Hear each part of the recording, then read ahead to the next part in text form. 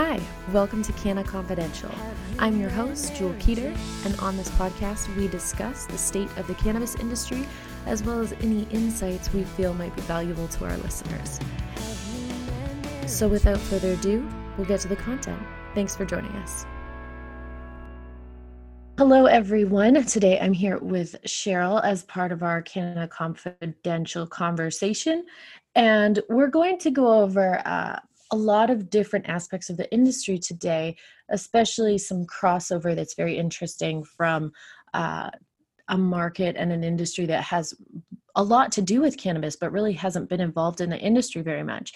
Then we're going to get into some changes that are happening at the LPs and why that would matter for us. And then we're going to talk about why there's a demand for more research and ultimately more access to cannabis, especially in the US. And then we'll get into the conversation of legal versus illegal recreational stores, retail facilities, and why there is a case for both. And after that, we'll touch on the likelihood of legalization in the US for 2020. So let's get started right from the top. According to MJ Biz Daily, Deloitte has acquired the Mississauga, Ontario-based Cannabis Compliance, an industry leader in marijuana industry consultancy. The company announced this Tuesday. Financial terms of the transaction were not disclosed, and the newly created CCI Deloitte plans to offer businesses with end-to-end services in the cannabis industry, according to the announcement. Deloitte said that CCI, which is Cannabis Compliance Incorporated, and their 75 employees will work out of its headquarters in Toronto. CCI chair and founder Brian Wagner will be retained by Deloitte as a senior advisor. And why that's interesting to us is the fact that Deloitte, which really had no part in the cannabis industry at all up to this point, is now stepping into the cannabis game, and it's a clear indicator that this industry is expanding.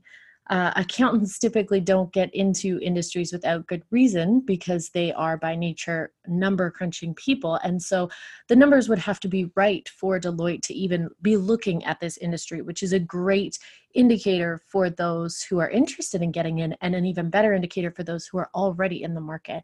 Cheryl, what do you think from the perspective of a micro cultivator? So the grand scheme for me, from my vision as a micro cultivator, is that there is no danger for micro growers. There is an issue for large scale growers because I think it's where they're having their problem is in scaling. And so if you're a micro cultivator, knowing that Deloitte has jumped into the industry is a huge indicator that this market is still very, very strong, and it's still a game worth jumping into. Even if you haven't started, this is still the right time to get in, because Deloitte wouldn't be making this move if there was any risk. So the fact that they bought CCI is just a huge green light for everybody that wants to get into the game. And that's not to say that there's no risk in the cannabis industry, but just that the risk would be minimal, especially from their perspective, which would be why they're getting in, really. That's my take too. I don't think that Deloitte would, and the same thing for Constellation, making that huge investment in another large LP. There will be growing pains, but I don't think that there's, I don't think it's the red flags that other people are seeing because of the LPs on the stock market that aren't doing as well as they initially thought they would. And that really leads us to our next point, which is the change that's happening at Canopy. So Canopy Growth is one of the largest, it is the largest cannabis corporation in Canada. And as such, they have appointed David Klein as their new CEO effective January 15th of next year. Klein currently serves as Canopy Growth's board chair and chief financial officer at Constellation Brands, which became the Smiths Falls, Ontario company's largest shareholder earlier this year. Klein will step down from his role at Constellation, a New York-based alcohol giant, which you may be familiar with because of the brand Corona. He takes the reins from Mark Zakulin, who agreed to remain as Canopy's sole CEO after the board of directors fired co-CEO Bruce Linton on July 3rd. Klein's executive capabilities, according to a news release, include consumer packaged goods and beverage alcohol industry experience, strong financial orientation, experience operating in regulated markets in the US, Canada, Mexico, and Europe, building consumer brands, leveraging operational scale across a dispersed production footprint, and really developing diverse and high-performance teams. Included in Klein's role as CFO at Constellation was overseeing the company's mergers and acquisitions and information technology. Klein was awarded Best CFO 3 years in a row by Institutional Investor magazine, and Canopy Growth, according to Klein, sits at the forefront of one of the most exciting new market opportunities in our lifetime.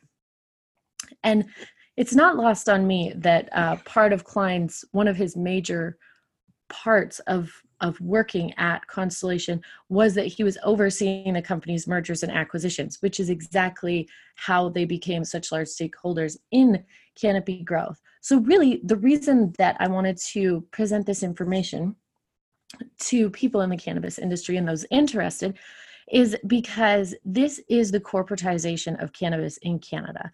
It shouldn't come as a surprise to anyone to see more CEOs and CFOs that are coming from related industries that are about an arm's length away, taking on a larger capacity role and more positions within cannabis corporations. So really right now we're in a market that's called micro cultivators and licensed producers. But ultimately, it's really small businesses and corporations.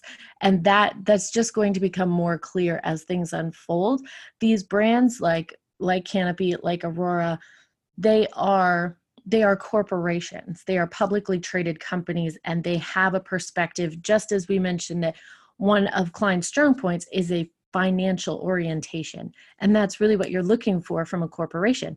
But that doesn't necessarily mean that they're the best cannabis producers out there, no matter what kind of corporate background they might have. Cannabis is it's truly something that does best as a craft product when there's care and attention and almost a hands-on perspective, because it is a living, breathing plant. It needs interaction. It needs a certain amount of care in order to do well. So it's just very interesting to see the corporate and how that is playing out. I think it's very interesting that this, what did you say his name was? Brian Klein is coming from David Klein. David Klein is coming from New York City to work at a company that's based out of Smith Falls, Ontario. It'll be interesting to see if he actually moves to Smith Falls or if he's going to run it from the States. But again, even though it's not legal in the States federally, I find it interesting that brands like Constellation, which is the parent of the Corona beer company, they're coming to Canada to get involved in this game. And it's very interesting that he is an American getting very heavily involved in the cannabis industry, which is federally legal in the United States of America. So I'm interested in, now granted, he won't necessarily be hands-on, like he's not physically selling cannabis. He's not actively distributing it to anyone. So in that sense, I can see why there's a bit of a gray area there, but he's definitely involved in the cannabis industry. And it's a very interesting dynamic to be a U.S. citizen involved in an industry that is illegal in the U.S. And that, again, now brings me around to something else that we've all heard horror stories about. When you go to the border, don't tell the Border Patrol as you're crossing into the States that you're involved in the cannabis industry. Even as an investor, don't mention that you're involved with the cannabis industry in any way. So I'm going to guess that this gentleman is going to have an interesting time crossing the border, being an American running the second largest cannabis company in the world. Absolutely. It's definitely going to be interesting to watch it play out from a citizen perspective, just, not being a Canadian citizen. So now we're going to discuss a very interesting aspect, which is the demand for more access and more research. So according to a separate source at MJ Biz Daily, more than 20 congressional lawmakers sent a bipartisan letter to U.S. Attorney General William Barr requesting that the Drug Enforcement Agency allow federally licensed researchers to buy products from state legal dispensaries to study the medical benefits and risks of cannabis. The DEA has said that it wants to expand cannabis research, but has dragged its heels on approving pending research applications. Currently, the University of Mississippi is the only DEA licensed cannabis supplier, and some researchers say the quality of the marijuana is subpar. Well, that's what we've been hearing from growers who've been growing here in Canada for 20 years, that any cannabis product that's coming out of a large scale facility isn't good quality. And there's a lot to be speculated from that. Are they hiring botanists instead of what the industry has termed, quote, master growers? Or is it the aspect that the plant does better in a smaller environment where it has more of a holistic experience? And that's something that we really won't know for sure until we do more research. But there's definitely a connection between large scale production in very commercial facilities and subpar quality. And also, this is very interesting because we keep seeing these baby steps of the US really trying to push forward progress on cannabis legalization in some sense. So whether that's federally legal medical cannabis or federally legal recreational for adult use, that still remains to be seen. But the evidence is almost daily that they are considering a move towards some form of legalization. According to our second source on this particular topic, Leafly, data released by Health Canada in response to a global news access to information request revealed 95% of cannabis produce produced between licensed cultivators tested negative for pesticides during the period between November 2018 and November 2019. November 2018 and February 2019, sorry.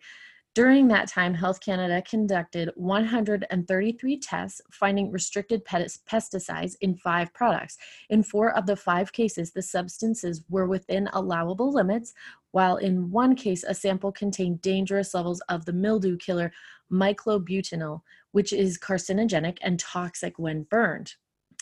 And so what was really happening was, prior to this,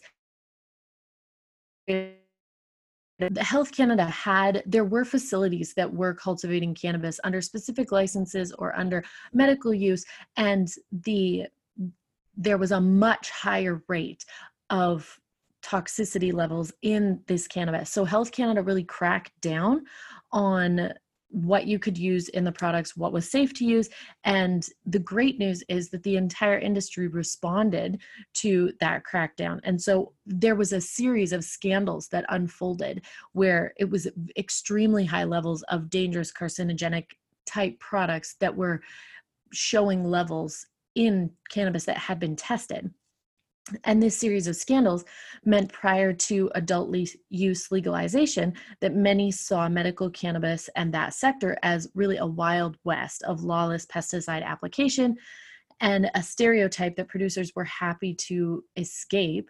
So now there's a lot of praise for Health Canada for acting so aggressively towards pesticides and embracing biological pest control over chemical agents. So now, 2 years down the road from when that scandal sort of happened, where there was, I believe it was about 35% of the product that was tested positive for dangerously high levels. Now we're 2 years away from that and several months into legalization, and Health Canada began forcing LPs to send product samples to independent labs for pesticide screenings. And while some critics are still concerned about the 5% in this most recent study of cannabis that did test positive for banned materials, it's a marked improvement on what was tested in 2017, and that in the range of 35% testing positive for dangerous materials in the cannabis. So why is this relevant to us? Well, first of all, if you're a user, you definitely want your product to be safe. So the fact that only 5% and really only 1 of those 5 that did test positive was actually dangerous is a great indicator of the measures that we're taking as an industry in Canada to really protect the consumer and get rid of the stigma that cannabis is dangerous and that it can harm people. That can really only happen when it's been contaminated with products that are not beneficial to the human system. So it's really great to see that still in the early stages of legalization, Health Canada is taking consumer safety so seriously, and the fact that they are the end user of the cannabis product and that their safety should be the first priority for everybody, including craft growers, because flower quality is where everything stems from. If you don't have a good product, you're not going to have a business.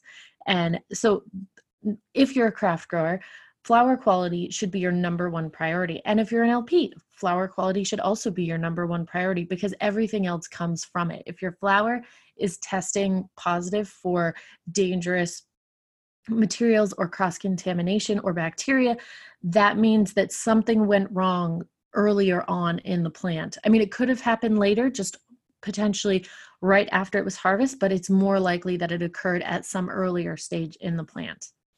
And this is also a note to all legal growers that Health Canada is doing tests and is sampling products for testing, which is a good thing. A lot of people feel that Health Canada is sort of a big brother type of authority figure. And really, we all want to see cannabis do well in the industry and for the industry to mature quickly, but also safely. And the best way to do that is to provide safe, quality product for people. Cheryl, what do you feel about this new study on the pesticide? I think for patients and even recreational users that are consuming marijuana, this is a great thing to know that the government is cracking down on even black market growers that aren't abiding by the rules, and it's scary for a user to have to think that, gee, this might have some sort of bug spray in it that's carcinogenic. So I think as a user, it's a wonderful thing to know that Health Canada is guarding the gate to make sure that safe cannabis is provided to everybody in Canada and for the export market as well. And as a grower, for me, of course, we don't use anything. We try to go organic in everything we do. So our pest control is ladybugs and things like that. And system, and we don't use any sprays at all. So I'm glad that Health Canada is cracking down on growers that are using substances that aren't good for the public and really aren't good for the environment either. If it's something that's dangerous for human consumption, and there are natural elements out there that are not to be consumed by humans, but by and large, pesticides are chemical based, and so ultimately, as they rinse off the plant, they're not healthy for the environment either. So it's a great perspective for and stance for all growers in the industry to take to try and limit that pesticide use on their plants for their consumer, but also for the environment. Right. So now we're going to talk about legal versus illegal. And in Canada, as most countries that decide to legalize are going to face a similar situation, in Canada, we're currently facing a market where there are some illegal retail facilities, and then there are legal retail facilities popping up, and each province has determined how they want to handle their retail facilities individually. So this specific example is from BC. And according to the province, marijuana may be legal across Canada now, but BC's newly formed pot police are still busy raiding illegal cannabis stores. Officially known as the Community Safety Unit, the Provincial Pot Squad is responsible for shutting down unlicensed marijuana merchants. The year-old police force task is now gearing up its enforcement activities and really cracking down on unlicensed cannabis stores and seizing pot, cash, computer records, and sometimes even weapons. According to the Solicitor General Mark Farnworth, the goal is to shut down illegal stores. He also revealed that the unit has already staged multiple raids, more than 20, of unlicensed retailers, and the Community Safety Unit has far-reaching powers to enter premises without a warrant and seize evidence. Farnworth said that his police unit has already hauled in a very extensive load of illegal dope and black market loot. According to Farnworth, these unlicensed retailers are cash-only operations. In one example, Nearly $500,000 in cash was taken. In another case, around $450,000 worth of cannabis product was seized. It's fairly significant. And again, that's according to Farnworth. He said that his squad is trying to be fair and reasonable to black market cannabis merchants as the province develops a network of legally licensed stores. So, and also, they have given a lot of these illegal stores warnings and citations and other methods prior to stepping in and seizing their product or their cash or whatever it may be. And so we can see it from both sides, obviously. I mean, a lot of these black market growers and retail facilities have been around for a long time, and the government really just looked the other way, especially in British Columbia. And now that it's legal, there's sort of this battle happening between long-standing, well-established black market retail shops and growers and the new legal sources. And so we can look at the black market and paint them as the bad guy if we want to, but a lot of these places get shut down and then reopen because they have a consumer base of people who need their product. A lot of these people are using it because of medical conditions, and they have grown very comfortable going to this particular retail outlet because they trust the people who are selling there. So we can, it's not always black and white in terms of this legalization market, where there are people who started for the right reasons, championed the legalization of cannabis, and now are facing negative consequences because of the legalization. So there's definitely a case to be made on both sides. And a lot of the black market retail facilities, you could make the case that they need to be shut down because of consumer safety. But a lot of those people were also the OGs of the cannabis industry, and they may need some help getting into the legal market. So that's really, I think, where a happy medium could be struck, because of course the legal facilities and retail operations they don't want to have to deal with competition from an illegal source when obviously it's illegal. So they've made the effort to go legal and spent all the money on fees and getting licensed, and now they're dealing with illegal competition. And in some cases, the battle, if you will, between the two has been unfair on both sides. But really what needs to happen, those who want to get legal need to be given some sort of clear and concise documentation while they're going through the process of getting legal, as in almost a grandfathered status, where they still have to meet all the same legal requirements, but they're allowed to remain open while they go through this process, so that the consumers who have developed this relationship with them, and some of those people might be suffering from ALS or might be receiving chemo treatment, and they need this cannabis to maintain a decent quality of life, and they only feel comfortable purchasing from a place that they've been going to for years. So there's a lot at play here. It's definitely not black and white, but I think there's room for improvement on both sides in terms of meeting in the middle, where the task force isn't seizing property, but also these black market facilities and retail shops are truly making an effort to go the legal route and are being given documentation to have their status sort of put on hold while they get legal. And Cheryl, that's really an interesting question for you, because we don't have necessarily the same issue here in Ontario. We do have a few shops in some of the major cities, but for the most part, we're not dealing with the same sort of market that has been around for decades out in BC of illegal shops, and people were just looking the other way. So what's your perspective on this whole dynamic between, the black market of people who championed the legalization, but now aren't necessarily able to go through out. it? Yeah, they're getting closed out. And that's, I see their point that and sometimes these illegal shops, and I use that word loosely, because they were the ones that crashed the door open for everybody else. Sometimes they don't want to join the man. They don't want to be corporate. They want to keep doing what they're doing.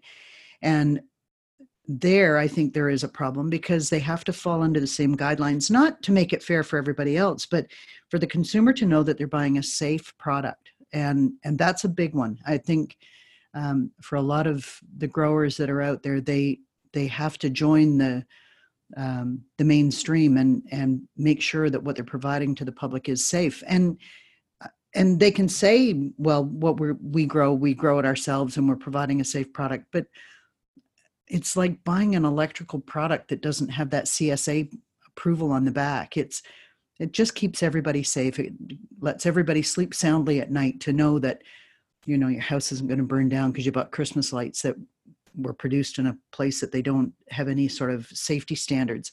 It's the same thing for cannabis, that you want to know that where you're getting your cannabis from is produced in a very safe manner. And I think these guys just need to join the boat ride and get legal. And it can be a time-consuming process, and I get that. And I think what you suggested, that they be allowed to remain open, obviously they understand what they're doing. And so it would be, I think, fair to allow them to remain open while they sort of grandfather themselves into the system, if they want to. I'll bet there are some that just don't even want to get involved. And really, it is that sort of, like, they do know what they're doing. They've been doing it for a long time. So giving them some sort of temporary status, it's maybe, 18 months or what have you, to go through the process of legalization.